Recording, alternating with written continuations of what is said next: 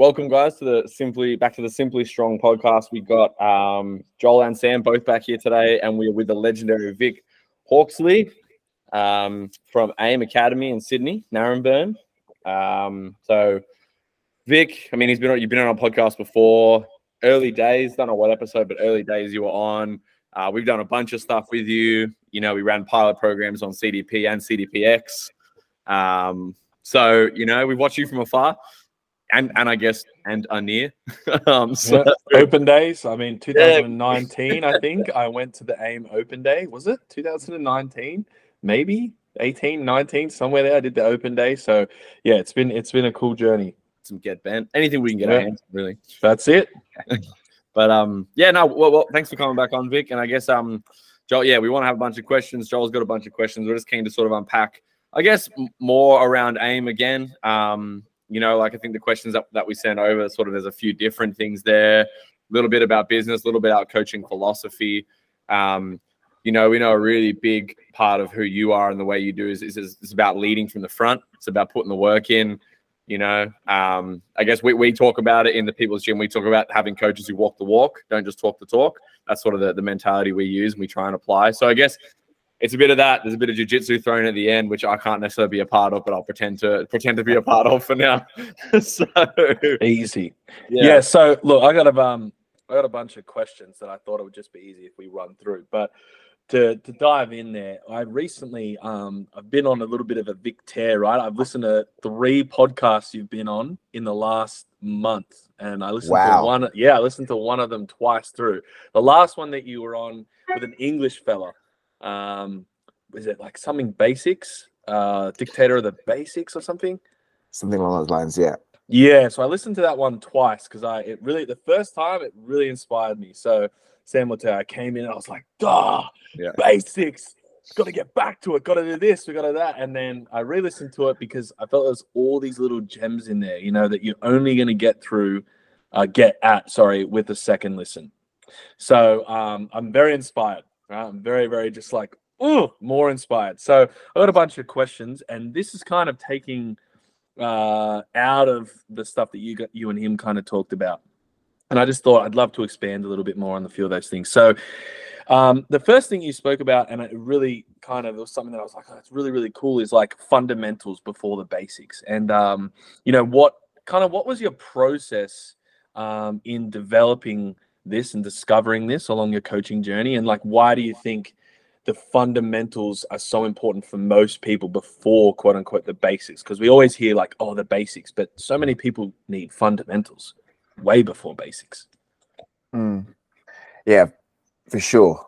Firstly, thank you for having me back on, boys. It's so good to have you on again, and what a way to start. So, I guess as you guys know, kind of we've worked together in the past, and one of the many sayings that I have is, start with the end in mind. So, let's say if fundamental is what we perceive to be right at the beginning, well, what's the end in mind? I mean, end in mind for me, whenever I work with anybody, is very simply, I've been saying this for a little while now. Make somebody strong, supple, and savage, right? That's basically it, like in some shape or form, right? And the savage could be like leaner, bigger, whatever, like in a skillful way to express themselves, whatever. And who doesn't want to be strong and supple, right? We also know all those qualities effectively impact, the individual's quality of life, right? Not just in the present, but hopefully also in the future, sort of thing. So that's like the general end in mind, if you like. That's the general outcome that we're heading towards. So if we were to reverse engineer, right? If that was the end in mind and reverse engineer things, most people that we tend to get, I'm not sure about you, we tend to kind of work with everyday people, right? And everyday people, this is not their main jam. Simply put, they don't get paid for this shit. This is something, if anything, for them to get away from their normal life, their normal, kind of everyday, it's a little escape almost, right? And obviously the massive bonus here, of course, is they're willing to pay a little bit of money to kind of, look after themselves, right? So, starting with that in mind, it's almost like, whenever we want to present something to somebody, there's a massive lack there's a massive lack of, how people absorb information and how they kind of, how they use it effectively. Again, coming back with that in mind, let's say one of those, I want to make somebody strong. Okay, well, what are the tools that I can use? We know weighted stuff works. You know, we know kind of calisthenic works, and there are so many different modalities or methods or systems, if you like, you know, tools, if you like, right? And again, we can pick anything, right? So let's say kind of, you know, we have a basic, you know, kind of somebody's like coming to you, it's like, I want to be strong. Okay, we're going to use basic tools that everybody knows, you know, squat. Let's throw chin up and dips in there. What other movements? You know, throw one, boys. Give me one. RDL. Okay, cool. RDL. So nice. We got like a squat, hinge, push and pull. Oh my God, as if we knew what we were talking about here, boys, right? Now, the thing is, like, you know, those tools, obviously they're basics, right? You know, kind of they're very simple. However, right, how we package it up and how we obviously kind of present it. Let's say, cool, we're gonna do 5x5 on the squat because, you know, that's like the right amount of numbers in terms of, you know, kind of total volume. That's 25 reps in total. That's also 5 reps. There's kind of strength in there as well. That's gonna be kind of big, you know, that's gonna be a nice number to start off with.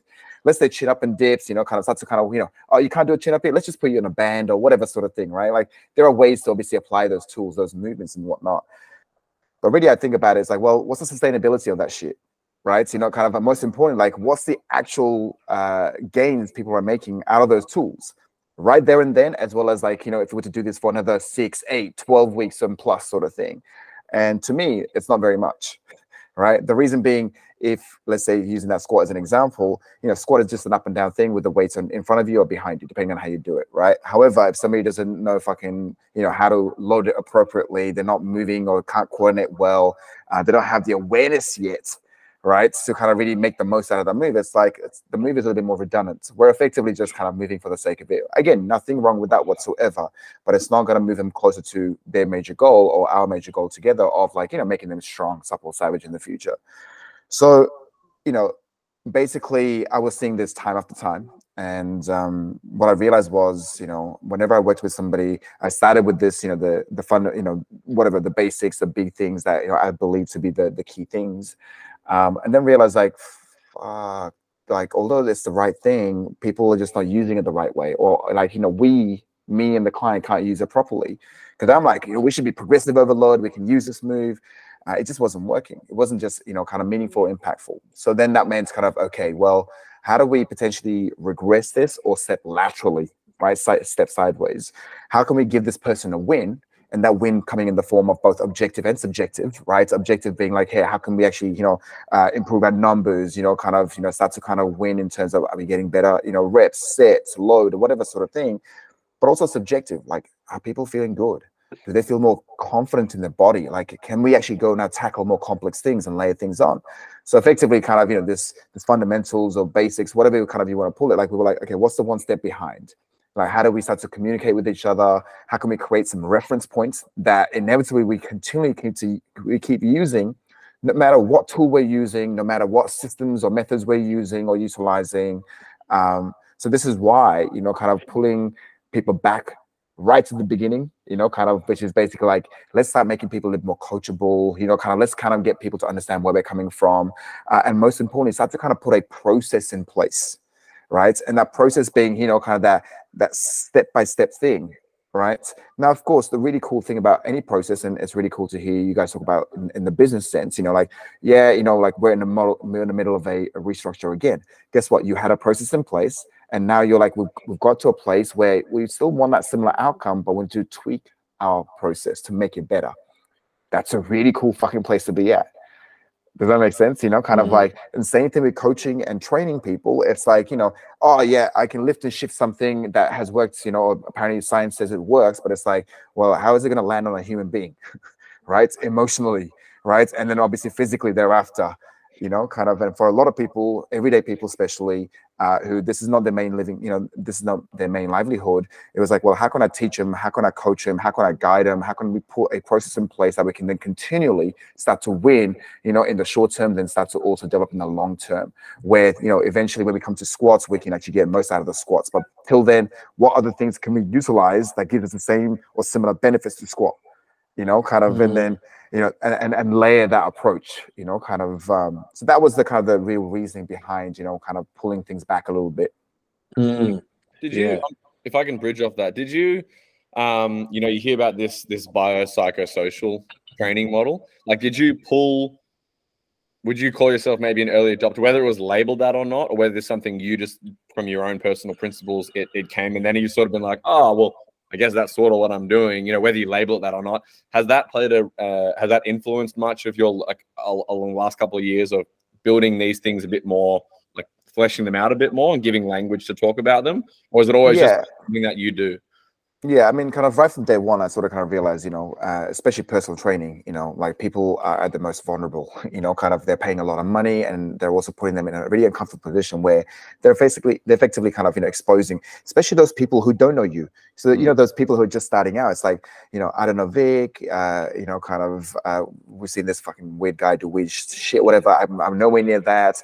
Like, how do I go and, say like, hey, I want to be strong, supple, savage. Like, I don't have the language myself. It was just a human thing, Sam. I was just like, cool. I'm hearing. As I'm not a very smart person, so I like to ask a lot of questions. So even when I sit down with somebody, I talk about, hey, tell me a little bit more about yourself. And obviously they will talk mostly about, the things they've done in the past, and obviously where, what is they're looking for, that sort of thing. But I'm like, but tell me more about yourself right now.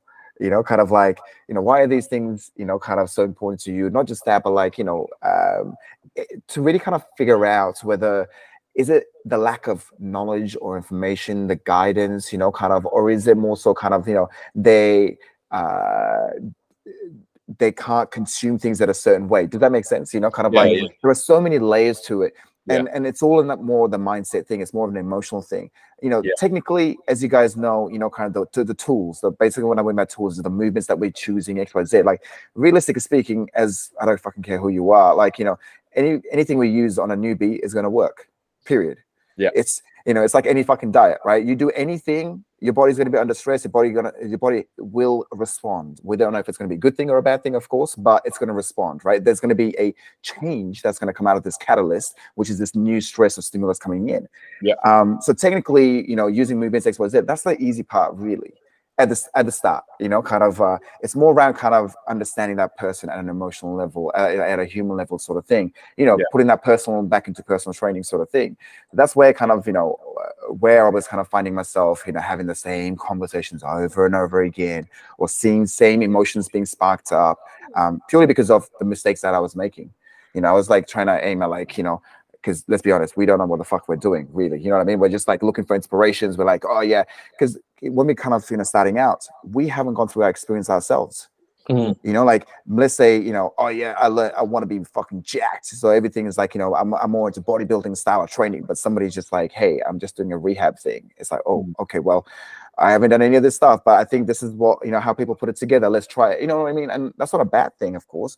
But over time, through experience, you start to kind of, dabble in different things and, not just kind of from a working yourself or also presentation, that sort of thing.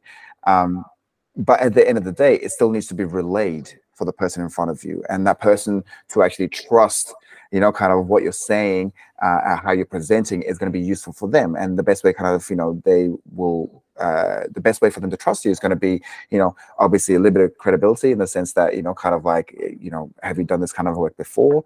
Obviously the first up connection. Is this person genuine? Kind of, is this person, showing a little bit of compassion?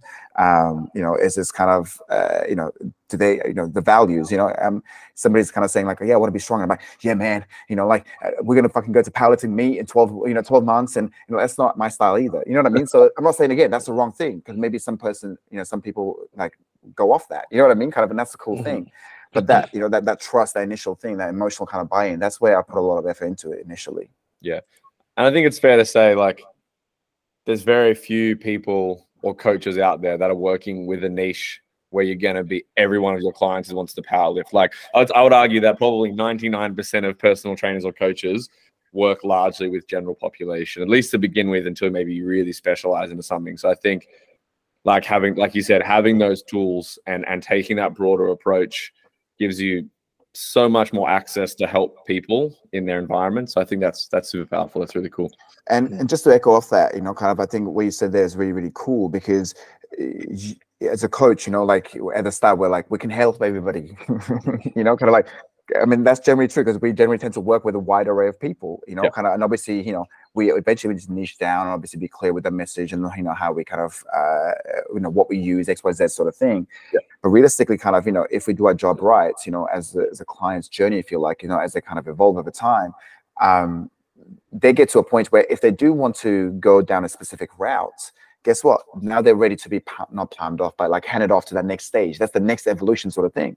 Yeah. You know, it's the same way us as coaches, right? It's like, you know, you guys have worked with myself and then you've worked with other coaches around you, you know, and, you know, drawing inspiration and putting the work in. And it's like, you know, you're then carving your own path, right? Because you are effectively, you know, going through the experience yourself, seeing what you like, what resonates, you know, kind of what makes sense. And also kind of, you know, how well can you apply it back into the real world with the real people that you tend to work with, you know, kind of, and so kind of this beautiful thing starts to kind of blossom outwards. You know what I mean? And same thing with clients, you know, like where are that, you know, I consider myself, we inherently kind of, you know, serve those people who are like, you know, right to the start of the journey, ridiculously well.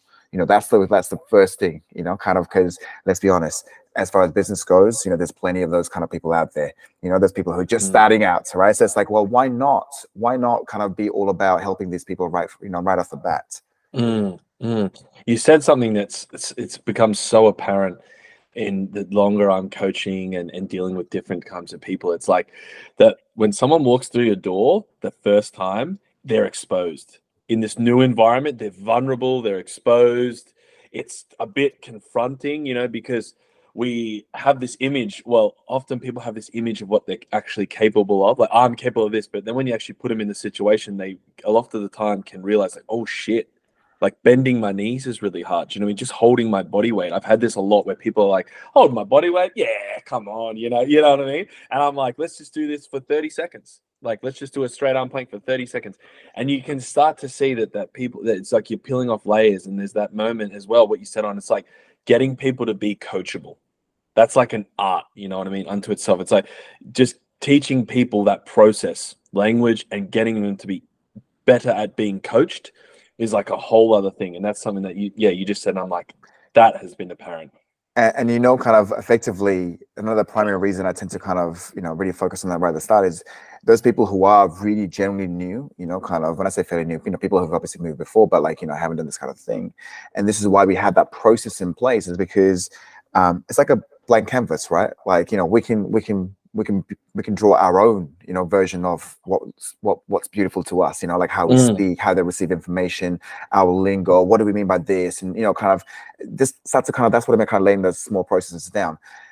On contrary, you know, there's nothing, not a worse thing, but like, you know, on the other side of the spectrum to that is like, you know, those people who have been training, you know, sort of similar, but obviously not in like, let's say our method, if you like, you know, kind of who don't have the language reference points, you know, like those people, I can lift this much, you know, I can move this much, you know, I have been in this for this long, and it's all cool, like, you know, capacity wise, but then really with them, you know, it's not around, okay, well, how can we push that further? It's more around at the start for me anyway. It's like, well, how can we get most out of what you already have? Now, what that means is you still need to slow down, right? And we still need to be clear, both of us, you know, kind of what that looks like for us, you know, and it's a two-way street. That's more of a challenging thing, you know, kind of in the sense that the other person was like, coach, I'm not being pushed hard enough. You know, I can do more, I can give you more, you know, kind of like, you know, and I can lift this much. And it's like, as you were saying, like, well, can you do it that extra, you know, kind of, can you show me this, a little bit of ownership in this position a little bit more? You know, can you take it for this a little bit more?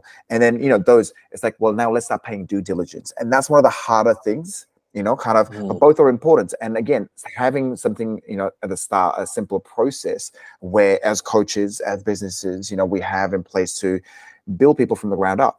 You know, kind of, again, speak to them and obviously kind of then start to make that work a little more potent. Because obviously being progressive, you know, kind of for, let's say, somebody who's just literally starting out, it's pretty simple, straightforward.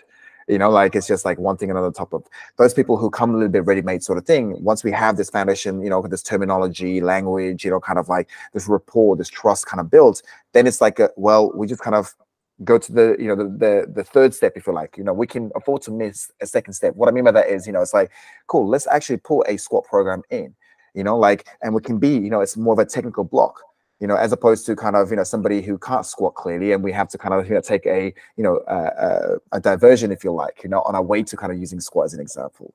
But at the start of it, we still need that same process. Yeah, totally. You got anything for that, Sam?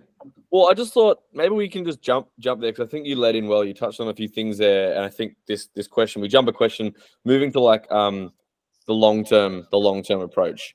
You know, one of the things we actually did a podcast on this last week, just Joel and I, because one of the challenges we see, and I think it's just a mindset of it's a fitness mindset that's really common, is that I'm going to achieve this in 8 weeks. More is better. The faster and harder I run, the faster I'll get there. And we know like there's some truth to that at level, like from a, you know, you've got to provide a stimulus to get the adaptation. There's like, okay, so we do need a level of intensity. But like you were saying, hey, even if you can, you know, let's just take deadlifts, for example, because every Tom, Dick, and Harry has been in a commercial gym, smashed out some deadlifts. I've been there, right? But I can speak from personal experience. Deadlifting when I was 20 in the gym by myself, I got pretty strong still. Like I still hit, you know, a 200 kilo deadlift.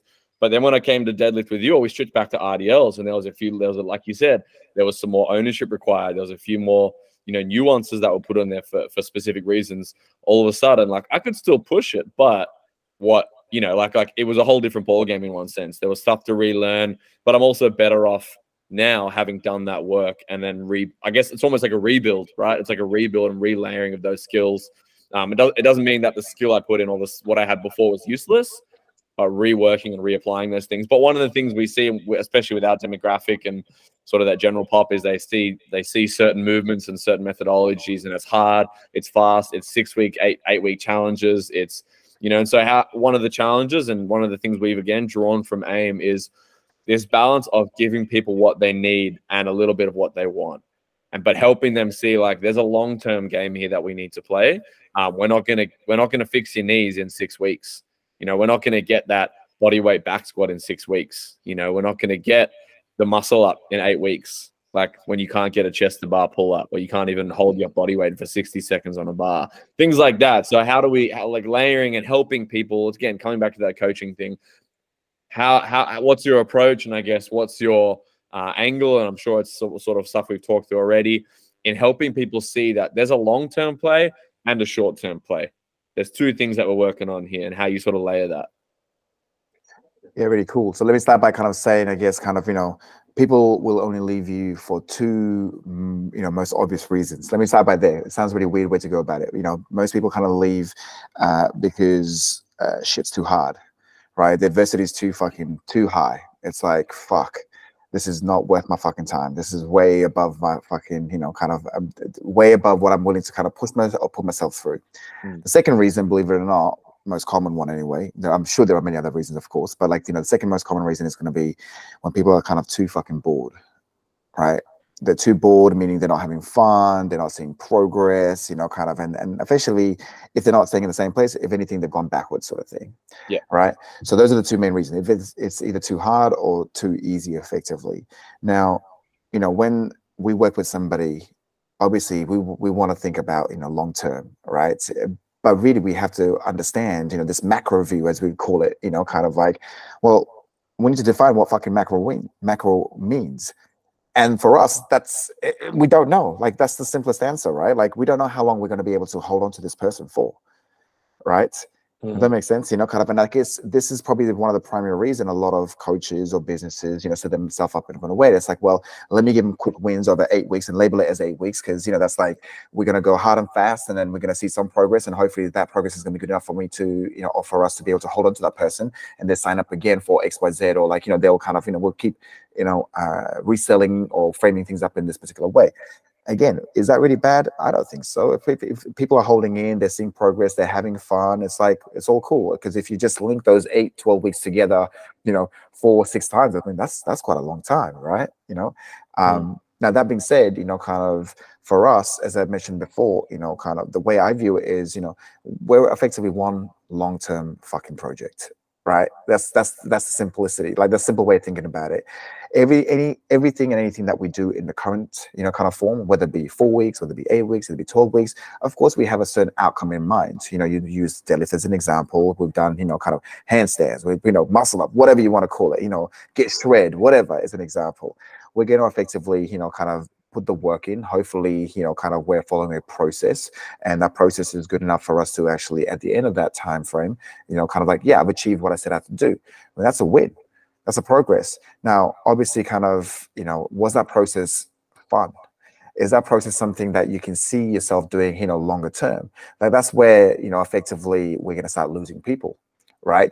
Kind of, it's like, the reason a lot of people, let's say weight loss as an example, a primary, kind of way of thinking and selling, to a lot of, kind of people, gen pop out there, right? Kind of body image effectively, 12 weeks, get shredded, 16 weeks, whatever challenge, XYZ, like that shit works. People fucking, get results, right? Because we've seen, I don't know about you, but I see these before and afters all the time. All the right? time, man. But then, I wonder, well, are they coming back again to improve on that? Or like, what's happened to those people? Right? You know what I mean? Like, are they, what the process clearly worked, but have they stuck to the process? Like, are they still with these people? Can like you sustain it? Correct. Can you That's the biggest sustain thing. So again, I don't think it's a right or wrong thing, but it's effectively comes back to this process. So again, kind of the way I look at it is, yes, we want to develop somebody long term, and we've already identified that long term for us is, can we make them stronger, more supple, and more of established than we kind of came in contact with them. Now, in order to kind of go there, we need to start right to the beginning. There's basics, the foundation, whatever sort of thing. It's like, are we still giving them a win? Yes, their shoulders are feeling better, or I can hinge at the hips. I'm not as tight. I feel a little bit looser. I feel a little bit stronger, or I can do a little bit more things. Oh, the next layer, hey, guess that shit work. Guess what? Natural progression. Where do you want to go? You want to get even stronger? Should we use this? Okay, let's go here. Hey, while you're doing that, can we also kind of see whether we can sprinkle this in? You know what I mean? So still trying to effectively kind of, use the wide toolbox that we have. And of course, we need to be respectful of the fact that, for anybody to kind of get any specific outcome, we need to kind of do specific work, right? But again, coming back to the people that we tend to serve, a lot of, kind of general pop, that general being the key word there, they need to be prepared in a general variety of way. Because again, they don't have fucking ample time to be specific all the time, all year round, right? This is why we're not teaching powerlifting as the main thing. We're not sending people to competition, XYZ. We can definitely, we just had our in-house event yearly, Deads and Dump, right? So turn the best event I'd say. Yeah, turn our studio into Nipley's, kind of street kitchen, homemade steamed dumplings, while we've got a deadlift platform, right? So, kind of people are basically lifting 3 rep max. And the really cool thing is, that becomes an end in mind. We start that program in January at the start of the year. So we've got 6 months leading to this event. Now that means, we get to put a little bit more kind of technical block in. We get to put a little more volume and build for, kind of training block in, and then an intensity block. So you can see the layering effect, and that took 6 months to then hit the platform, and again, people are seeing progress, right? And it's a new way, whatnot sort of thing. And we have this end in mind. They're getting stronger. They're clearly getting stronger. That's objective fucking improvement.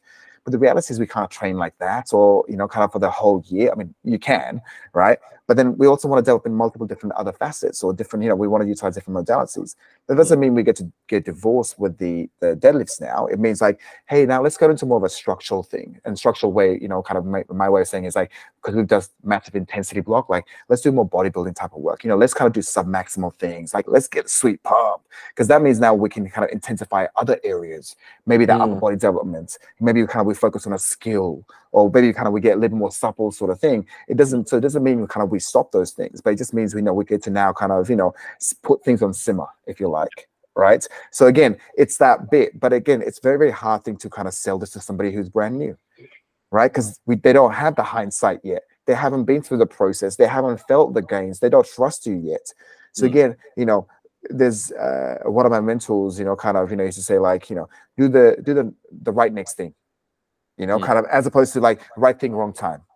It's like everybody wants to kind of like the, let's say alphabet out, the, Y and Z, that like the end, it's like, oh man, it'd be so cool to be a Y and Z. It's like, dude, you need to get the fucking A and B right first, and guess what? From B, you only go to C first. So it's like that layering effect. So it's, I think this way of communicating long term, obviously, this mindset, as you kind of said it, Sam, it's really, really important, right? And that happens from the top. We're thinking about long term, but long term for most average people, can't be like 3 years, because people don't think that long, right? For most people, as you were just saying there before, was like 8 weeks or 12 weeks. So even when I say, kind of training blocks, I'm like, cool, this particular training block is going to be around, kind of just, it's going to be a bit harder because we're going to intensify things. The idea is to kind of really, let me get that fucking nervous system kind of strong. Let's kind of really improve that software. Like, you know what I mean? Versus like after this, then what we can do is we can go back into improving our hardware, kind of like, does that make sense? So that's how, so again, like how you start to kind of label things and, kind of, and, draw analogies. I often say to kind of, the boys, kind of, to me, it's really important to kind of paint a colorful picture because everybody likes colorful things. Kind of like, of course, people, kind of respond to things in a different manner, but, kind of everybody likes, kind of this image in the head, right? Kind of, it's like, when you read books, as an example, you paint images in your head, right? Kind of, and you give it, kind of meaning. So to me, like, it's like, cool, we're gonna do 5x5 for the next XYZ, or like, we're gonna work up to threes, and kind of in 12 weeks time we're gonna do it's like, yeah, that will work on some people, but a lot of people are just like numbers and shit. And let's be honest, I'm not very good with numbers, right? I probably already fucked it up, right? So, but kind of saying things like those hardwares and softwares, like talking about like, hey, it's gonna be hard. But the cool thing is, kind of, we have a process in place. So even if you're not feeling good, even if you're not 100% on, today, we know we're going to get the best out of that 40% that you feel today. And you're going to leave the session being grateful and thankful. And, having gone through that experience, next week, you can rely on that. Even on your worst fucking day, you got the job done. Okay, can we use that? Can we build on that? You know what I mean? So it's like that step by step. It's, again, taking people to that experience effectively. So this is why I always say, we're always a long-term project, and we need to understand, and this reflection piece, at the end of every block. So it's not just kind of important to kind of plan things out, but also to kind of review. Has it been successful? Like, as you guys know, we always talk about, to build future, we need to kind of actually, take stock of what's actually happened, right? This, people call it reflection, review, all that kind of stuff. The thing that we did it work? If it did, what do we like about it? And do we want to continue down this path? What do we take from here to the next thing? If it didn't work, why didn't it work? Do we need to reframe things? Do we need to redesign things? We would just went through a massive restructure, kind of in-house. And one of the key messages from me, kind of was to our tribes is, listen, there's nothing worse than fucking losing gracefully, right? So what I mean by that is, I can kind of design a 4-day program, but if you're only doing 3 of them, that 4th day one is basically fucking like losing gracefully. Like, it's there, but it's not doing anything. I'd rather just fucking stick to 3 days consistent and go fucking all out and make shit harder if you want to. If you say to me, hey man, I can give you another day, awesome. Right? It's partly because also I'm lazy and I don't want to do 4 fucking days thing. I might as well cram it to 3. But really, at the end of the day, it's like, if you're going to do things, kind of do it meaningfully and purposefully, sort of thing. Does that make sense? Yeah? Yeah, 100% intention. If you're going to do something, have the intention, like, really nail their intention, kind of thing. No, that was awesome. And so I'll lead in with something else, like another that was really, really good. Another question is so what was like your initial mission when you opened AIM, and what is it now, and what influenced you with how you've structured it?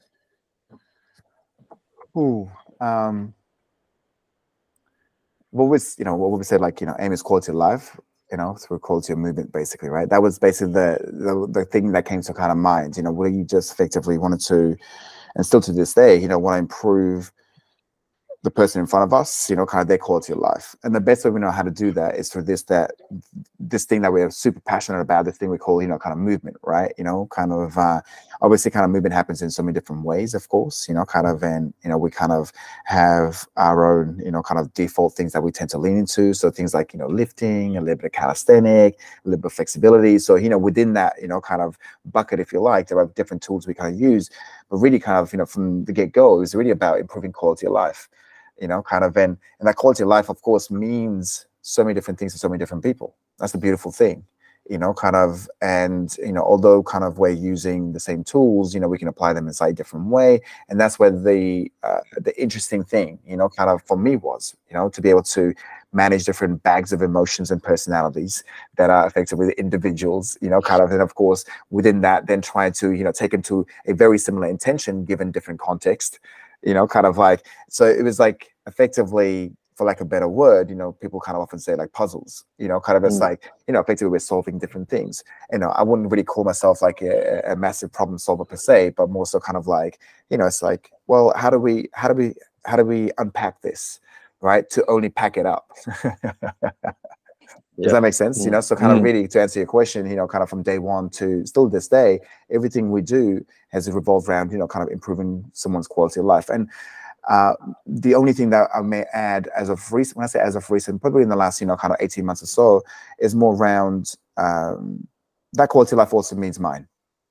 Right. And I think that's something that I hadn't thought about when I first originally started AIM. And it was more around, of course, like, starting this entity. It was like, it was like I always say AIM was my first baby, kind of like whenever you create something, there's whether you like it or not, there's an emotional attachment. It literally has my name in it, kind of, and and I'm associated with it, sort of thing. So there's always like, kind of like, I have to hurt a soul image and like, kind of a certain portray XYZ sort of thing. And and my belief, my values are, as I said, kind of to improve, kind of quality of life. And it's only as of recent, kind of that I've been like, hang on, this also means, I don't want to be running down into the ground myself to improve someone else's quality of life, because that's not leading from the front. You know what I mean? Like, obviously that's, one of my highest values, kind of, but I'm just like, hang on. Like, am I actually doing this for myself too?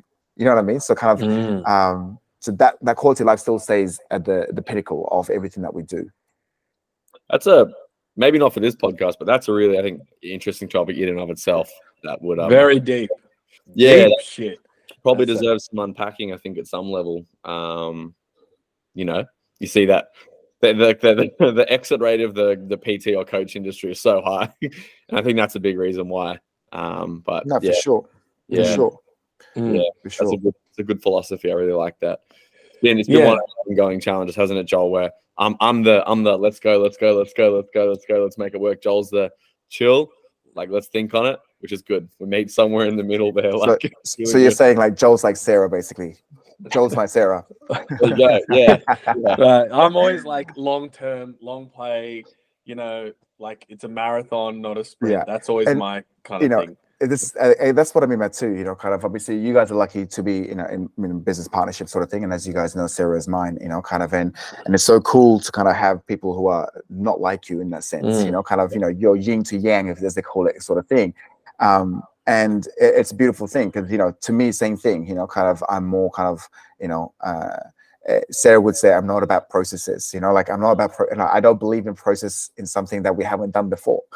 I'm like, let's get the thing started first to figure out how to systemize it, as an example, as opposed to, it's like, well, we need to systemize this first. I'm like, hang on, we don't know what the fuck we're systemizing. You know what I mean? Like, so, as you were saying, Sam, like we have this mad ideas, mad plans, and we're like, okay, let's go and do this shit now, and at the same time, it's like, well, hang on, we need to figure out what is that we're doing. Timing is important, making sure everything we, is in, effectively Joel is probably kind of saying like, let's make sure this actually is aligned and we can actually do it sustainably, XYZ makes sense, bigger picture. So I think it's a good thing. And that's also kind of what I mean by kind of quality of life. You know what I mean? Kind of like, because these decisions aren't small, kind of like, obviously they come from a place of love, right? But they have ramifications in the present and in the future as well, sort of thing, right? And obviously, this business is our livelihood as well, right? Yeah, and I think clients can tell, like there's sessions, we've all had sessions where we rock up and we're just not there to coach. Like, we're just not in that frame of mind. We're not in the frame of mind where we can be supportive and we can be encouraging and work with the clients. Like, I've had sessions like that. I'm sure we've all had sessions like that. And I think that obviously is the more you burn yourself out, and the more you sort of just, if you give too much, then that's just going to happen more and more. And I know, and that's obviously going to affect the overall quality of what that client is getting from you. The way they leave that session, the quality of training they get, the quality of coaching they get, how they feel about it.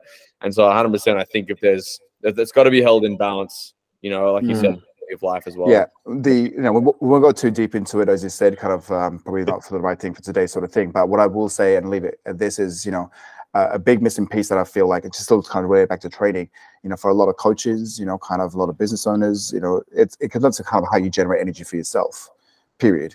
And the purest and the simplest layer of doing that is fucking physical thing.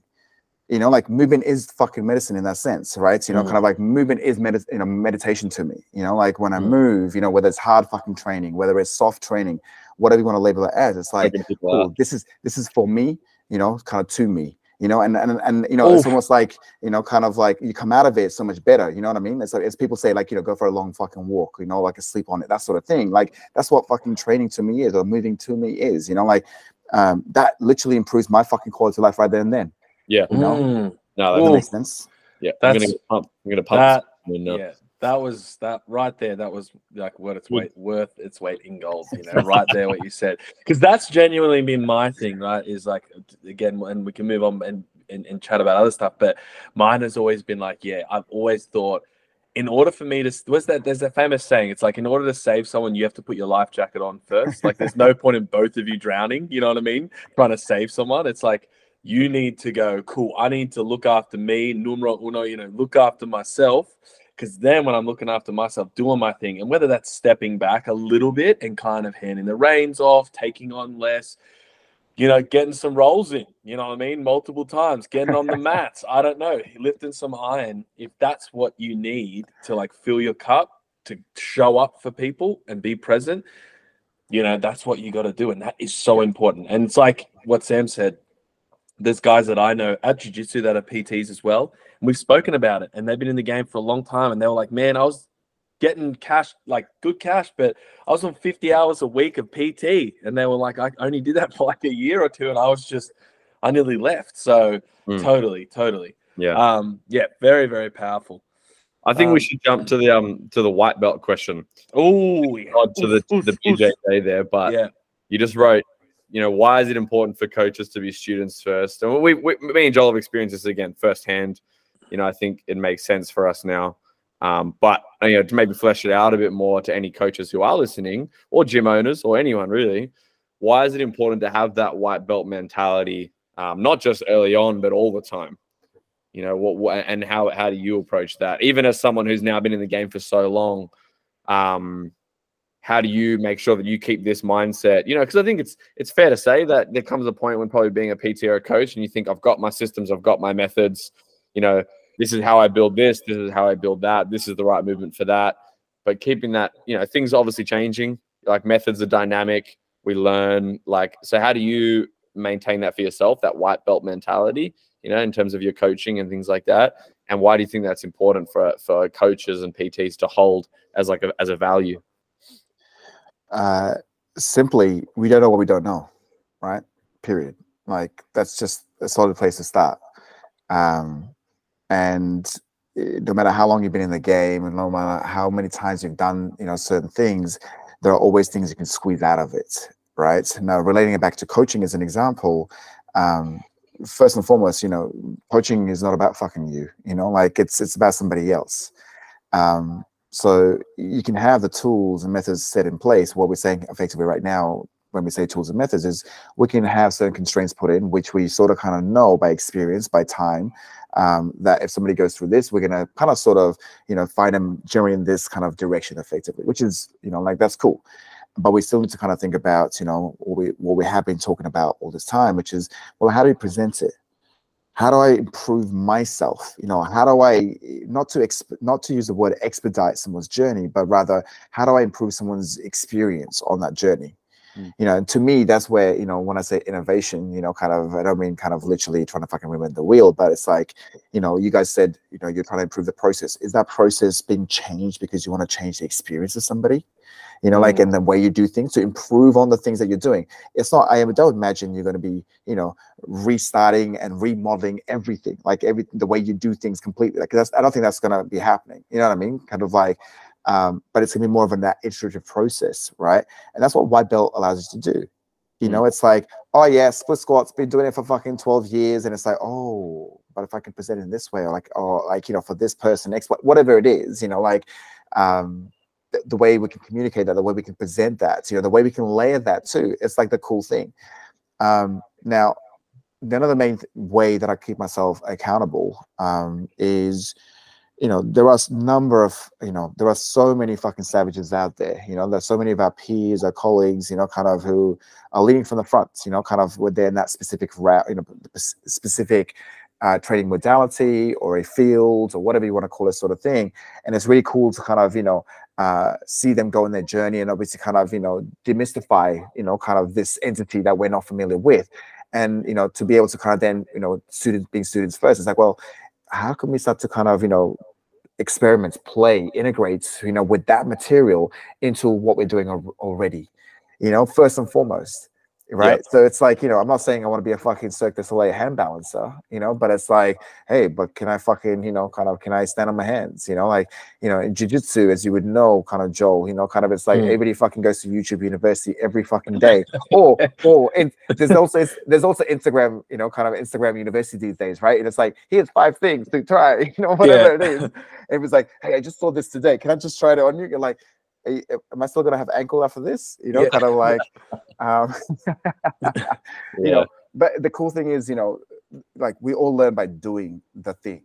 Like there's only so much fucking thinking, talking, philosophizing that you can do. At the end of the day, you have to go back and implement that shit to really kind of figure out whether it sits well within the process you already have, whether there's room, whether there's things that resonate with you, how it makes you feel subjectively, because again, that's what it boils down to, right? Kind of for us to be able to then, use it or, put our own perspective into it.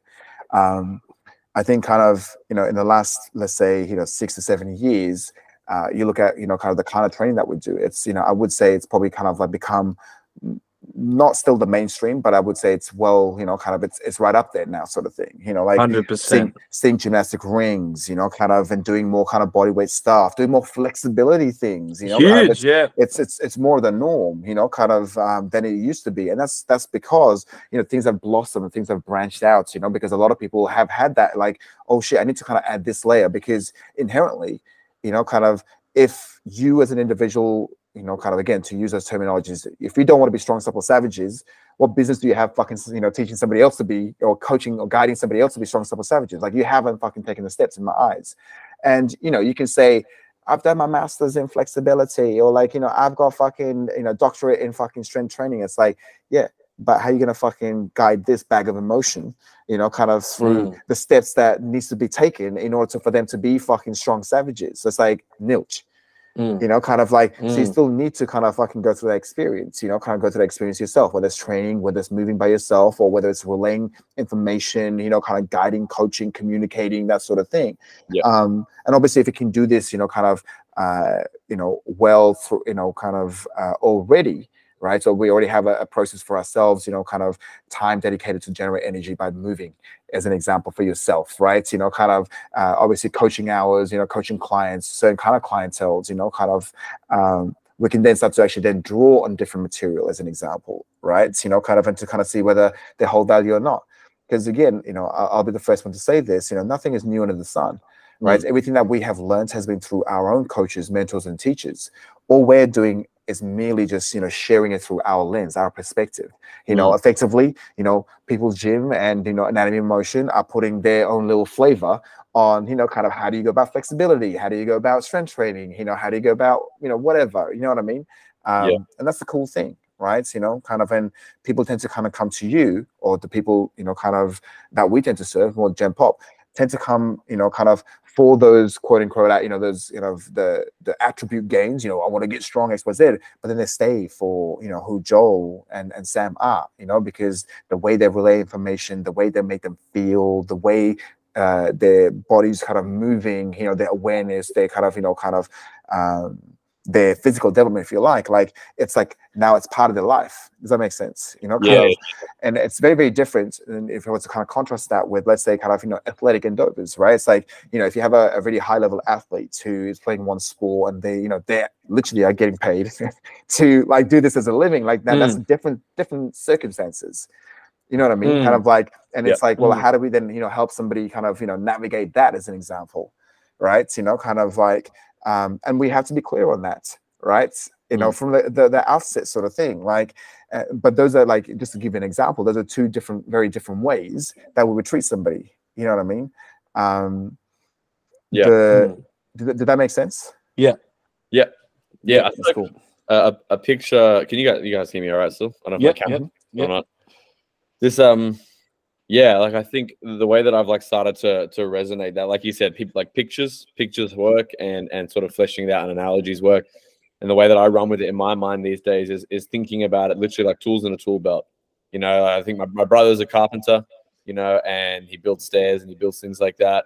He's got all these different tools at his disposal. He's got all these different techniques and methods of executing things. And, you know, essentially the more tools that you can learn to rock with, like the better off you'll be, right? Because you find yourself in situation A, we can use this tool, and if you find yourself in situation B, we can use that tool. Yeah, and like you were saying, over the years, you learn, well, I can actually use this tool for that.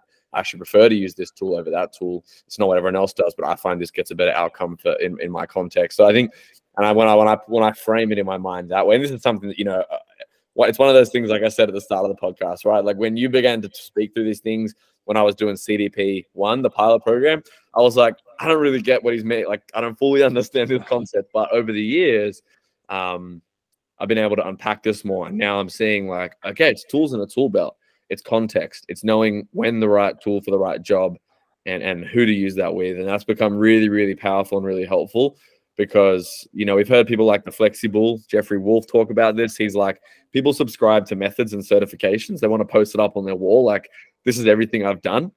All right. And that's cool. Like if people want to do that, I don't have anything against that. That's fine.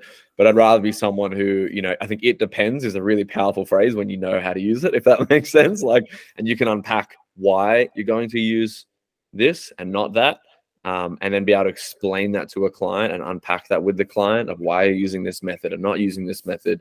And I think that's having that open mindset as a coach, I guess, speaking to maybe other coaches there in our limited experience, I'll say. Yeah, for sure. That's, and you know, because you use that analogy, like something that just kind of popped in my head just then, as you were talking about, you know, the example that you just gave there. It's like effectively a client is hiring us to build a house, which is like, let's say their body, right? Physical development. And as you said, like, you know, there's gonna be bricklayers involved, there's gonna be carpentry involved, there's gonna be fucking joinery, or you know what I mean? Like, you know, there's like certain different, you know, which are all specialists by themselves, but you're still gonna have like that one fucking McDaddy, the project manager or whatever, like the head, you know, I don't know what they call it, the site, you know, the head siteman who can, you know, give their hand on everything. And that's effectively what we're doing, right?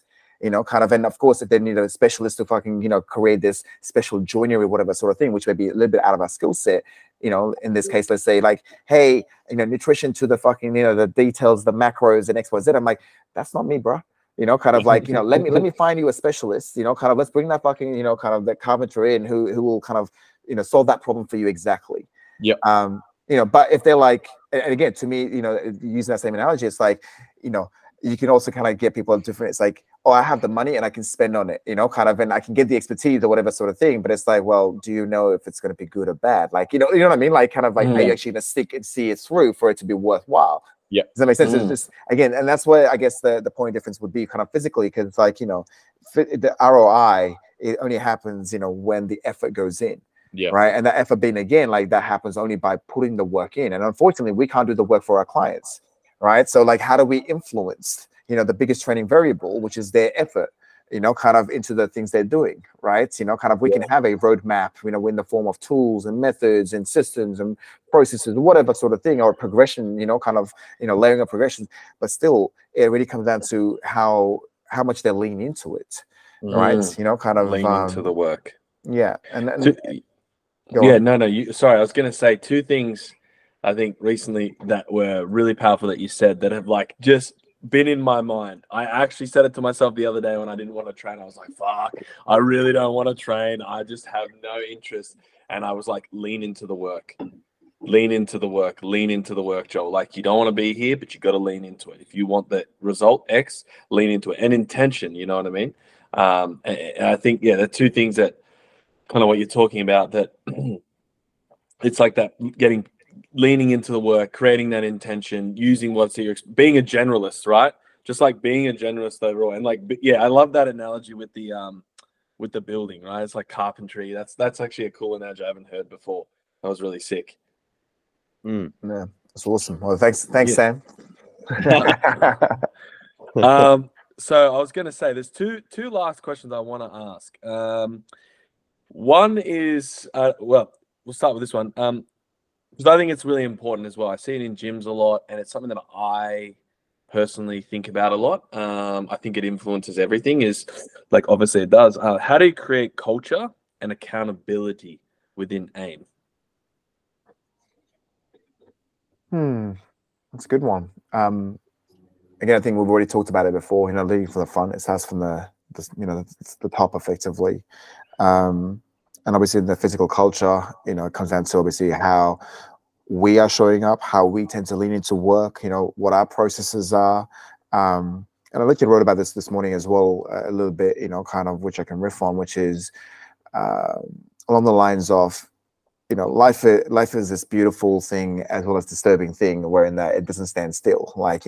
We tend to have obviously our peaks, kind of where everything is in flow state. Like our weeks are just kind of like stacking on top of each other so nicely. Our training week, our programming, like efforts are top notch, and then suddenly it's just, this disturbing thing about life. It's like, oh, my child is fucking XYZ, or the business is, taking a little bit more out of it, or well, this, responsibility that I have somewhere else, or whatever, as an example. So you have this ebbs and flows and whatnot sort of thing. And that's something we have to respect and embrace, kind of. And, one of my very early mentors used to say, kind of bad habits get formed in good times. Kind of, this is why I'm a stickler for process again. Right? Because when you get hit by fucking bad times, guess what? You just close your eyes and you fucking trust in the process. Like that process will see you through the fucking bad time. Like what happens when things don't go, people's way? We panic, kind of, and we start to make decisions, rash decisions, kind of, and XYZ. Like, it's almost like we're trying to fight it, right? Were you going to say something, Sam? No, I was saying that, but as per our conversation before, that's me, and Joel's the calm. And it's kind of, it's funny because again, like you can talk about it XYZ, but until you get presented with situations, certain context, like it's that's how kind of like how you're gonna pull up, like how you're gonna deal with the situation, sort of thing. And again, the coming back to the culture, kind of accountability, kind of, to me again, it starts from the top. Kind of that same message, which is the, are we still moving towards where we want to go, but within, the context of, where you are right now, not where you were in the past, not where you want to be next week, kind of, it's like, where are we right now? And the same thing, kind of, a lot of the time people will kind of often feel, and I guess this is why in the last podcast, Joel, I said about I'm basically a dictator when it comes to the basics, kind of, because the basics are basics. You know what I mean? Kind of like, there's a certain quality to them, and kind of taking everybody through that journey effectively means we get to also teach them like how to modulate effort. This training variable that I talked about before, because the video comes out to that. Like, how do we modulate this shit? Like, sometimes we need a really hardcore to see some, kind of changes. It's, intensity is the key fucking driver, for a change effectively. But that being said, kind of like some people are just not ready to withstand that sort of intensity, or some people, kind of, it's the right thing, wrong time. You know what I mean? Kind of, and we need to kind of just, let them, remind them, kind of, and sometimes, well, not sometimes, most of the time at the beginning, that happens in the shape of, me holding people back a little bit, kind of in the shape of like, hey, we can, fight to live another day, kind of like, but in the same breath, if I've said that to somebody for a certain period of time, I also then kind of go into the other side. Hey, let's fucking keep the intensity fucking high. Like, it's like, this hard work is exactly that. It's fucking hard. If it was fucking easy, then, like, we wouldn't be fucking doing it, like, and again, like how you shape that up and how you go through that. And I think, a lot of it comes from the personal experience too, in the shape that this is why I get, student first, like that Des and Dump as an example, that deadlift as an example. I set a PB for the first time in 2 years. Kind of, and, it wasn't because I wasn't deadlifting in the past or whatever sort of thing. It was just like, for there were other focuses that I had. And there was no point in me, coming up to last year's event, knowing that I hadn't put the work in for me to then get upset or whatever sort of thing. My main, kind of idea was, hey, I'm going to have fun with it. I'm doing it with people that I love around me. And, it's like people are going to rally around me. My process hasn't changed, and it didn't change this year either. Like, unfortunately, I had been training really hard for this year's events, with the rest of the crew, but then I sustained a little injury, which kind of took me out of the game, which meant I couldn't lift heavy. So, like, I was in doubt. But then, within the last 4 weeks or something like that, kind of been like, okay, cool, like process. Like, I know, like I can lean into it. And, when things get a little bit hard, I'm just still like, that's cool. It's meant to be hard. You know what I mean? Kind of like, because I know it's not going to last forever sort of thing as well. Like, so again, kind of I talk about it. We may make a big point around it, whenever like it's in our coaching DNA sort of thing, where kind of we need to be able to relay the why and the how, right? Kind of, but again, in a rightful way. Just because we know something, just because we know we can do something, doesn't mean to do both of those things. You know what I mean? Like it literally, sometimes it's better, to like most of the times, kind of I just play dumb for the basic things. Meaning kind of like, if I want somebody to kind of get basic things, the basics are that. They're there because it's really hard to fuck it up, right? And if somebody is fucking it up, it's not my job to then go like, okay, it's like, remind me again, what is it? And what, you know what I mean? So it's more of a question back to them, like, hey, show me, kind of what is it that, like what were we working on last week or XYZ, like, again, how you shape it up, kind of, so, to me, that again, the culture, the main thing about the culture is the quality of effort, kind of that you put in. Does that make sense? Right? Yeah. It's like that's how I would define, that underpins our culture. And as you guys know, kind of having been involved as well as, kind of seeing it from, outward in, we have, just like yourselves, kind of people from all different walks of life, working on an array of different fucking things. We can definitely say, kind of completely different fucking life contexts at different stages of, kind of their lives and whatnot. However, the one thing that is in fucking common, even to a naked eye, is the quality of the work in comparison to what you normally see outside, right? Not just an array of different things that we tend to do, but just the quality of the work. And again, like, that's palpable, right? Kind of like people don't understand it how or why, but again, that starts with this, kind of the underlying desire to kind of, make sure we are not diluting the quality of the work. We are very clear on, kind of our quality of effort in the things that we do. That sometimes that means we're going to lean into it in a certain way. So Joel, coming back to, sometimes, those moments or periods in time where, like, fuck, like, I don't want to fucking, jiu-jitsu, that last fucking roll, and like, I'm gassed, like, I'm like, fuck, I can barely fucking just breathe. It feels like my lungs are on fucking fire. And I look up, I've got 30 seconds and people are pairing up and I'm like, I could sit this out. But it's like, no, I'm going to just go in there and I'm just going to try to survive. My intention is just fucking survive. What's the worst that's going to happen?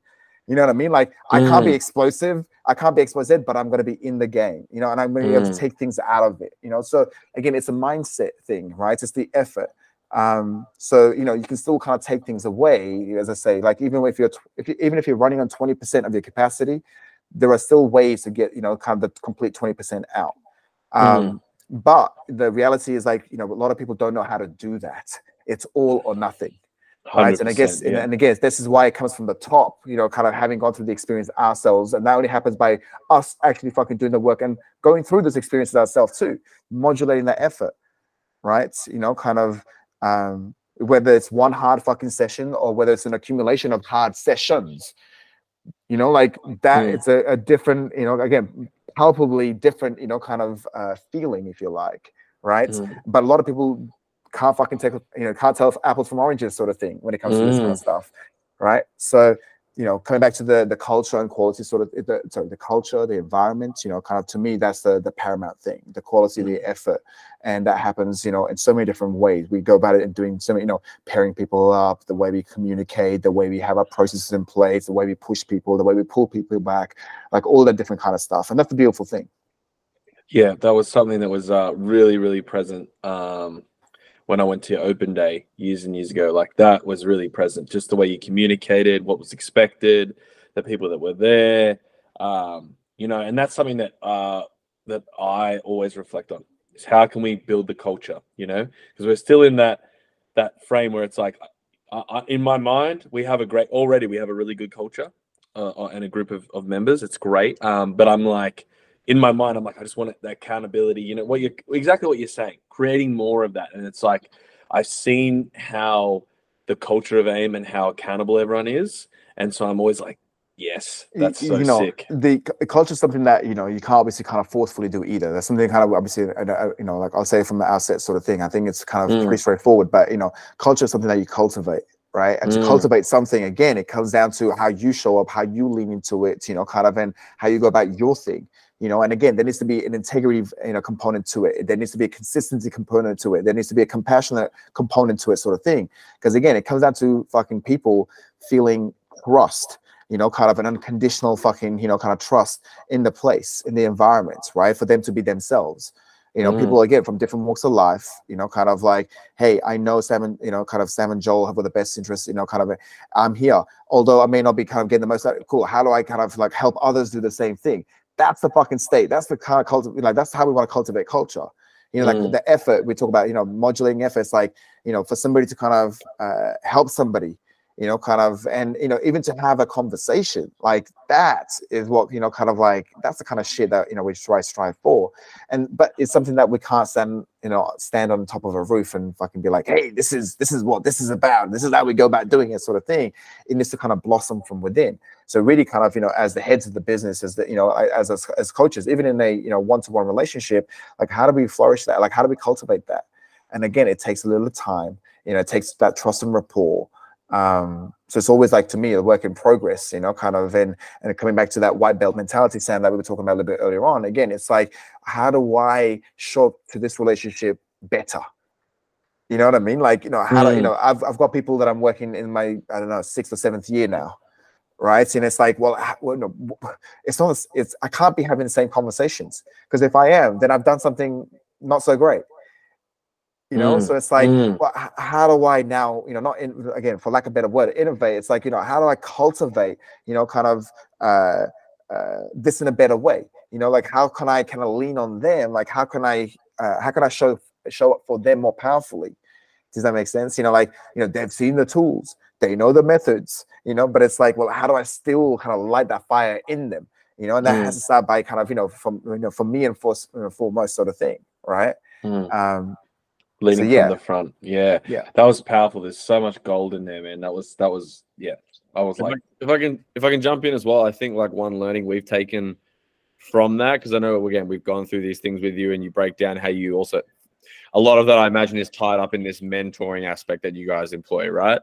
And so I think one thing we've learned is that process then supports culture. Because if I'm a coach listening to what you just shared there, I'm thinking, how do I do that for 40 clients on my roster? That's a lot of mental and emotional energy. So then how do you then build a process? This isn't a question. I'm just saying, like, these are some of the thoughts that then I think are worth thinking through for people listening and coaches listening is, all right, this is the culture you want. This is what it should look like. Then how do we build process that makes that, like you said, that when times are hard, when you might be distracted and you don't always have that mental and emotional energy, you trust that process to carry you through, to allow you to keep showing up for your clients, to keep having those conversations and build into that culture, even when you might not be 100%, you know, but you trust that process to support the culture that you're driving, you know, culture then process rather than the other way around, I guess, is the way that we might phrase that. Yeah. But, that's perfect. Yeah. All right. So that was awesome. Moving to a few questions. Well, it's one. There's a couple to unpack in one. So obviously, jiu-jitsu guy, right? We got to get to the jiu-jitsu part. I'm a humble blue belt. I'll head out now. Sam's getting into jiu-jitsu slowly. He's had a couple roles, but yeah, I'm a blue belt. I know you're a blue belt. You know, I've heard, obviously, I've heard you touch on it in podcasts, right? Little bits and bobs, but I'm like, no one's ever really asked about, you know, we're always talking about Vic as this savage mover. It's like, but he also moves on the mats. He does shit, right? And as a jiu-jitsu guy, I'm like, well, I've got this time with Vic. I want to ask him, like, jiu-jitsu journey, your experience, you know, how did it start? Where are you at now with it? You know, I know you took some time away, like extended time away. You were into it, and then you took some, like, what are the reflections there? You know. Yeah, that's quite a big topic, huh? I mean, I guess kind of to summarize it, you know, kind of with everything that we've talked about today so far, jiu-jitsu is a really awesome reflection of everything, you know, we've touched on today. So, you know, started it back in, I think, early 2015 or late 2015. I can't quite remember now. But, you know, it was purely because, you know, I had somebody in my ear saying, like, yeah, this jiu-jitsu thing, like, you know, this Gracie family is the mafia, whatever. Like, you know, it's awesome. Like, you know, it's better than judo, XYZ. Like, I didn't know what the fuck it was. Anyway, I turned up to my first trial class, and the main reason I actually even kind of went to something like that is because, you know, I was going through my phase of like, I want to try new things. You know, it was like kind of, you know, I wanted to give, you know, I think at this point I'd done things like triathlon, ultra marathons. I was doing Olympic weightlifting. You know, I just kind of touched on gymnastics a little bit. And like this jiu-jitsu thing was, I was just like, I was interested in it, intrigued in it. And the thing that really sold me into it was, you know, kind of my first class, you know, I had this fucking, I mean, I'm a small guy, as you guys know, but, you know, kind of I had this half the size of me, this, you know, South African chick who was a purple belt at the time. And she fucking like, you know, nearly broke my arm 3 different times in 2 different ways, you know, and I was like, you know, like I was like, you know, like you know, when you like, don't, of course, you know, not trying to be aggressive. And I'm like, hang on. Like, I'm just being fucked around here like a rag doll, you know, like, and then first time it happened, I was like, maybe kind of like, I was just gonna lie, you know, like that, you know, primal fucking boy thing. So it's like, no, I let that happen, you know, like the second and third time, I was just like, I was fighting for my fucking life. And then she could have like stabbed my arms, you know, kind of like if she really wanted to. But that was really kind of the, you know, I was like, oh, it's hard, but it's fun, you know, and that's why I guess kind of the fun side of things and learning new things. That's how I got into it, I guess. As you guys know, kind of, you know, to get better at anything, it's all about repetition and frequency. So, you know, as a white belt, I think that's probably the prime time if you enjoy it, you know, kind of being kid-free, you know, no brick and mortar business sort of thing. Although I'd, you know, moved countries, you know, kind of I found an academy, you know, I was attending 2-3 times per week, sometimes 4 times a week, you know, on a good week, you know, fucking recovering really well because I was young, and, you know, kind of like, you know, just kind of the kind of training that I was doing back then, you know, was, you know, similar to, you know, kind of what it is now, but obviously at a lot lower level, meaning kind of not as a high intensity, similar sort of, you know, concepts, but just at a different stage effectively. I would say probably, you know, kind of late beginner to early intermediate in terms of, you know, gym work. And that really kind of complemented, you know, the beginning stages of my jiu-jitsu. And I sort of kind of excelled at quite a fast pace, you know, kind of just because of the training frequency, as well as, you know, a couple of the attributes that I already had. So I think kind of, you know, within, I think it was like less than 18 months, you know, kind of I had my blue belt. Yeah, kind of, you know, I you know, as most people do, Sam, just in case you didn't know, kind of, you know, it's like powerlifting. It's like, well, when's the next meet? You know, it's always like if you do deadlifts, bench, or whatever, it's like, well, signing up for bench. You know, same thing in jiu-jitsu. It's always like, when's the next comp, bro? You need to do a comp. You need to challenge yourself. You know, like that basically becomes the thing in jiu-jitsu community. So, you know, when I was still a white belt, kind of, I think I had 2 stripes, and you know, I did my first comp, and accidentally broke someone's arm, and you know, kind of, and the story got told last night. You know, my baby girl, 5 years old, you know, went to her first jiu-jitsu class last night, and Wayne, you know, the black belt coach there, you know, he's just kind of reminded me of it. He was telling the kids the story. He was teaching them how to, you know, armbar or whatever. It's like, it wasn't Vic's fault though, because the guy didn't know how to post, and that was the story he was telling. And I was like, oh yeah, I remember that. You know, it made me really kind of feel bad. It's, you know, like, you know, you break someone's arm, then you win the fight, you go to the next thing, you win that, and you get, you know, it's like, oh no, that's not what I want to do. So competing has never really been, you know, the forefront of my mind, and that's almost kind of reflection to, you know, kind of my other training, you know, kind of in life too. Like, I don't want to be the world's best elitist in one thing. Like, you know, people often say to me from a hand balancing perspective, it's like, when are you going to start one arm handstand, bro? I'm like, I am not nearly dedicated enough, or like, you know, kind of patient enough to be pursuing that sort of kind of goals. You know, same thing with like, you know, squats. It's like, when are you going to, you know, like 200 kilo squat? Like, you know, it's like that's the pinnacle, bro. And I'm like, yeah, I don't think I'm, you know, patient or committed enough to, you know, go put myself through just to kind of attain those kind of numbers. So it's like, you know, good enough, you know, but, you know, other things, basically, that's the main thing about jiu-jitsu. Had to take time away from it, you know, when we kind of first came into AIM, you know, had my baby girl, just because of timing, you know, kind of responsibilities, it just wasn't marrying it up. Then obviously COVID happened as well.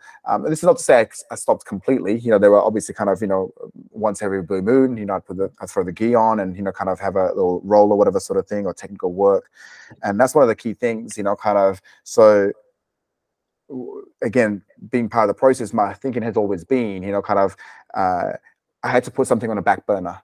Right. And putting on the back burner doesn't mean kind of I'm going to leave it completely. And also it doesn't mean kind of, you know, I'm going to come back into it the way that I left it, sort of thing. It was always like, what are the basics? You know, like what are the fundamentals? You know, so every single time I put my gi on, you know, kind of every blue moon, it'd be more around drilling. it'd be more around, okay, cool, like just getting the feeling of like, cool, like, we're getting repetitions in, even, kind of when I restarted jiu-jitsu full-time back again, end of last year, it was like, okay, ideally I want to be going 3 times a week because that's the, that's where that's where we're going to maximum. It's like, nah, once a week consistently. Twice a week is like, icing in the cake. So that was the kind of the mentality sort of thing, building my bandwidth and whatnot. Because as kind of even from a grouping perspective, kind of like, I think I just come back from like, I was rounding off a one-arm chin hands, so one-arm chin ups, right? Yeah, and then kind of, and then, holding gi, my fingers, like, elbow fucking like was so pissed off within week 2, and I'm like, and I'm trying to figure out, how do I not let go of my gains? Like how do I keep, keep the intensity high in the gym and, kind of like try pick up. And I was just like, I need to get a divorce here. Like I need to get a divorce with something. And, this is the cost of pursuing something, kind of, and again, coming back to the conversation we're having a little bit earlier on, it was like, it doesn't mean I'm getting, kind of, I'm going to have to leave it to the side. It means I need to be a little bit more creative around, okay, if I'm going to pursue something, I need to be okay with, letting something go. But the interesting thing for me then is like, well, how do I, kind of like now marry, everything around this one thing that I want to, kind of develop. And again, on the mats, sticking to the mats as an example, being very mindful or intentional with the work. Because again, as kind of in a jiu-jitsu, it's like, hey, we're going to work on this drill or we're going to do this thing and then, going to work something and then roll and, survive, that sort of thing. Kind of to me, it was, around, okay, here are the topics that I want to kind of work on for the next couple of weeks, kind of, and no matter what I do, I'm going to just do these things. I'm going to put myself in a situation to kind of, use these, whatever sort of stuff. So straight away, kind of, the processes that I have in place, kind of in my normal, gym setting, like, again, kind of, it's like, cool, I'm going to just work on getting to someone's back from, kind of, whatever position sort of thing. Or, if that meant, if I was rolling with somebody, kind of would be like, okay, cool, get on my back, or XYZ sort of thing. So it'd be like just a more of a situational sort of thing, kind of, and also like coming back to the basics, to bring it back to foundation sort of thing. Foundations, as I mentioned before, there are some constraints behind it, right? Kind of we're doing things in a manner that it's really hard to fuck up, like and it's like we can still then dial things up. In jiu-jitsu, it's like no one's going to give you their arm. Right. So it's like, you can work all this, this technically, kind of most proficient way, XYZ sort of thing.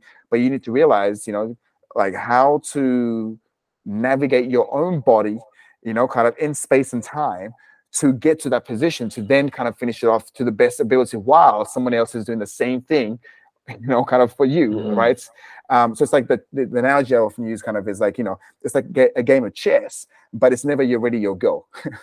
Right. And of course, kind of, you will know Joel, kind of somebody who's obviously, a little bit fresher than you, kind of somebody who's not, like the white belt still or early kind of blues sort of thing. You can sort of kind of dominate and play your game, where they're coming from a mindset perspective. They don't know how to modulate their effort, or they only have, a certain amount of tools in the box, Sam, kind of certain amount of techniques, if you like, but they still need to get to the position to apply that technique. Right. So again, it takes, kind of, to me, I'm like, well, I know I've spent a bunch of time, kind of just not finishing the job off, just kind of getting, into these certain positions in certain scenarios. Then once I get to those things, then the next layer would be like, now I have the time and space to apply my technique. And, in terms of kind of like the way to finish XYZ sort of thing off. So again, I'm not really kind of, tied down to kind of just, winning everything, but rather kind of like, how can I put myself in a situation, kind of where it is, hugely in my favor sort of thing. And sometimes that means, kind of, or most of the time that means, kind of defending, meaning like, putting yourself in a bad situation, right? Because effectively, kind of, Sam, Joel, I'm pretty sure, don't down her sort of thing. Of course. Kind of having listened to a lot of his work and, kind of, even in my off time, kind of really like obviously it's, jiu-jitsu, like anything, kind of physical work. It's like, it's physicality sort of thing, but there's a big mindset, right? Kind of, and the big mindset here is, of course, like, Sam, if me and Sam roll, and if I go, into that role or into a fight as an example, kind of knowing that, like, no matter how badly Sam kind of puts me in a bad situation sort of thing, I'm confident that I can get out of that shit. Right. So it's like basic kind of, and I know I'm capable of doing that because I've shown and demonstrated that time after time after time. Like, I go into the room, whether it be lower belts or higher belts, I know I can survive. I can do the right thing at the right time. I can, X, Y, Z. And more importantly, like, I can then start to kind of play my own game. I can start to kind of impose myself on that person. So like having that confidence, right? Of course, it doesn't go all the time that particular way. Kind of, and that's the beauty of it, sort of thing. But again, there's a lot of parallel in terms of training, a lot of processes, and that's what I try bringing to the jiu-jitsu on the mats effectively.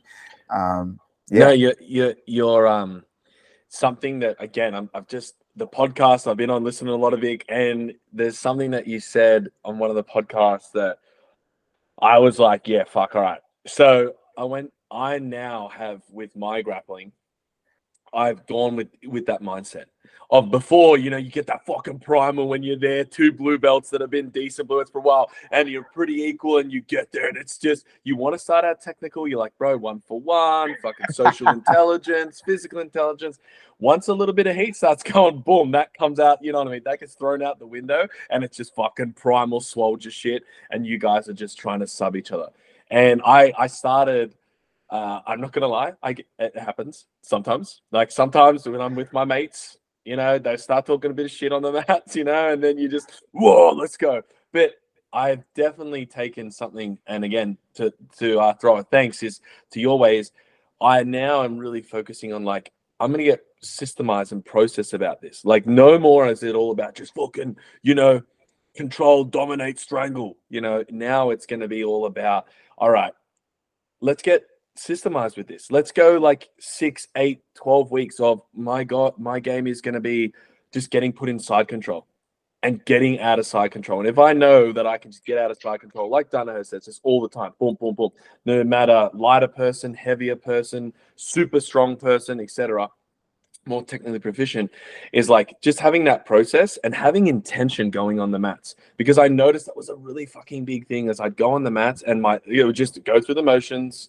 Yep, I'm here. Let's go. Where now I'm like, no, because like you said, and like Danaher has said, like the philosophy is like, be systemized, be process driven, and also choosing who I roll with. That's a big one. There's like, I'm a bigger dude, right? I'm tall. I'm kind of heavy. I'm like, I used to be in the 90 kilos, which was good. Now I'm like 110 kilos. So I get put on the big boy side, right? Yeah. All the big boys go over there. So everyone's like 100, 105, 120, 130 is huge monsters. And you can get caught in that. Yeah. It's again, drawing parallels with what we were talking about all day today, sort of thing. Like at the start, it doesn't fucking matter what you do.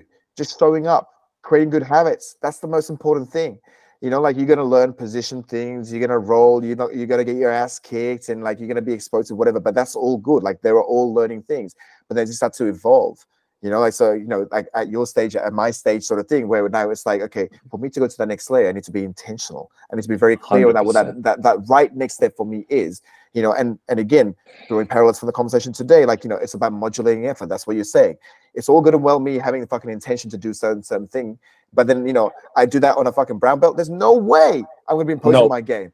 So it's like I need to choose fresh meat. Like I need to impose myself. I need to make sure, okay, yeah, this kind of works. And then, start progressive overload, baby. It's like, okay, now I'm going to bring it back to, my level. Okay, now I'm going to put this into practice and see if I can take it to a little bit, people who are better than me and the next layer sort of thing. So again, there's layers to this game, kind of. And again, like when we try to do the right thing wrong time, it's like, oh yeah, YouTube University, I watched this instructional, I've been trying this, and then you try it on somebody who just, it's like 6 steps ahead of you, right? It doesn't even allow you to fucking get into the position, never mind fucking the actual finish sort of thing. It's like, and people are like drawing their hairs out, all that kind of stuff. I'm like, that's probably why, you're not, more than anything, you're probably seeing diminishing returns, right? Because, a lot of the time, again, the culture, Sam, just so, you're still in the conversation, is like, a lot of people say, when they say trust the process, right? And jiu-jitsu, the same thing. It's like trust the process. At each level, at each belt sort of thing, there's a certain expectation, you need to have sort of thing. So they say, kind of like, blue belt is when you finally kind of, obviously you've shown consistency, but the blue belt is also where most people tend to leave. Because again, for those reasons, like things are too fucking hard. like it's never too easy. Just things are too hard.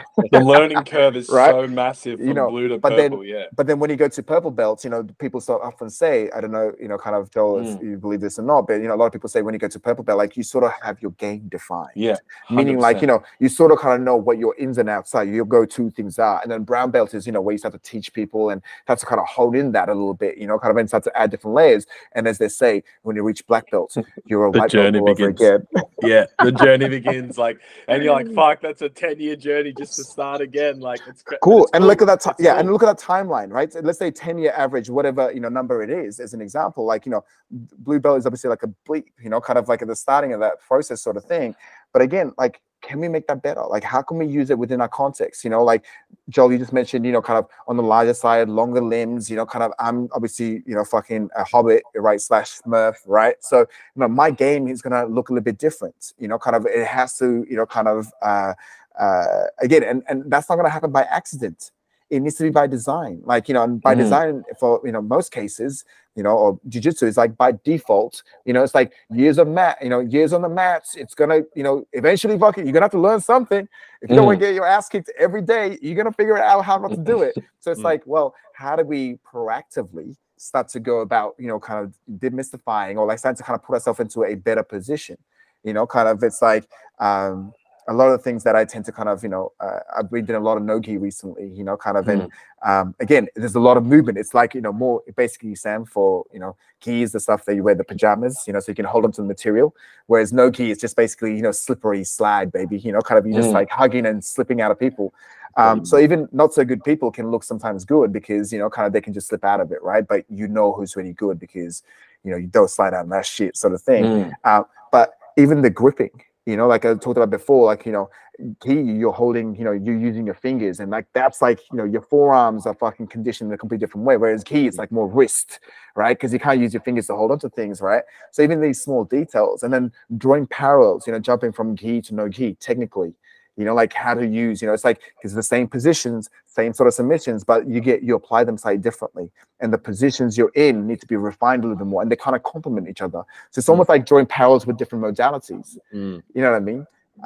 So again, to me, it's a beautiful space, kind of where, coming back to your original question around the mats, kind of like my evolution and whatnot, I get coached by somebody else. So I have, professors, I have, even my peers, kind of higher belts who have their own game and their own way of communicating and sharing information. It's like, here's a triangle. Fuck, I've got short legs, but here's what you can do. Like, here's how I solve that problem. X, Y, Z. It's like, oh yeah, let me try that next time or whatever sort of thing. Versus, you get fucked. And you're like, hey, can you just fuck me up again just so I know how you did it, please? But do it slower. It's a beautiful thing. And I think kind of, to me, again, it's more of a meditation, medicine thing. Again, kind of, it's like, it's a way for me to generate energy, although I feel depleted at the end of every session, but it's effectively kind of a thing that I like having in my life, because again, going on everything that we've spoken about from a mindset perspective, kind of from a sharing perspective, from, kind of communication perspective, from leading from the front, kind of like all those things, the modulating effort, everything we talked about, kind of jiu-jitsu kind of, for me, kind of encompasses all those things, kind of, and it's an exciting one, it's cool. Yeah. Oh, well, sick. Thank you very much. I've always thought, like, man, why doesn't anyone ask Vic more about jiu-jitsu? Maybe they don't do jiu-jitsu, but I'm always like, well, if I've got him here, I'm like, I'm going to ask, because I didn't ask last time we did the podcast. So I was like, I'm going to ask this question because, you got to do it. You got to do it. Well, look, unless Sam, do you have something to add? No, I guess I just need to go and start jiu-jitsu now. That's it. That's it. And then we need to have a People's Gym AIM rolling day, right? Where we just like slides. Pressure from slides now. I got members getting me to roll. I got Joel. I got Vic. I can't get away from it, honestly. Even the business owner in front of us is a jiu-jitsu guy. I'm literally surrounded by jiu-jitsu people. I can't get away from it, Oh my goodness, it's a beautiful thing, kind of the art of folding people. Yeah, that's right.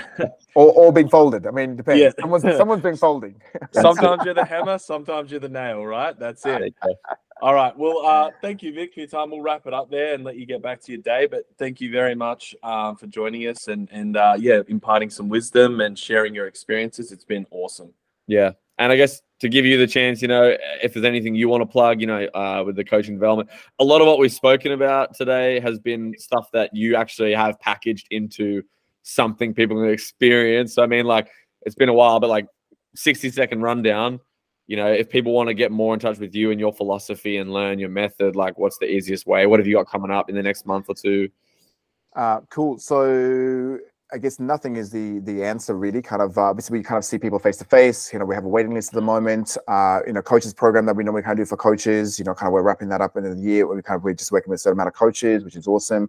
But you know, the only thing that we have to offer, I guess, kind of is, you know, no matter where you are in the world, if you want to experience, obviously, about how we do things and how we help guide people towards becoming strong, supple savages, we've just kind of released our online, you know, programs, collection of them effectively that we'll kind of obviously add on over, you know, kind of period of time as well. There's a community, you know, aspect to it as well, so you can kind of, you know, form checks, questions, Q&As, you know, kind of extra little kind of extra little resources and stuff like that, that people can have access to. They can, you know, subscribe to that. All that information is on our website, so basically our online kind of training platform, if you want to, you know, kind of train the AIM way. But that's about it. Love it. Awesome. No, I appreciate that. So, yep, get in touch if you can. Awesome stuff happening there. And I'm like Joel said, we really appreciate you taking the time to get back on here and unpack all of that wonderful philosophy for us. That was awesome. Really good. No, thank you very much for having me on and giving me the opportunity to ramble. It's always a good one. Kind of, I always enjoy seeing you guys and obviously kind of having a yarn. So yeah, that's cool. Thank you very much. Awesome.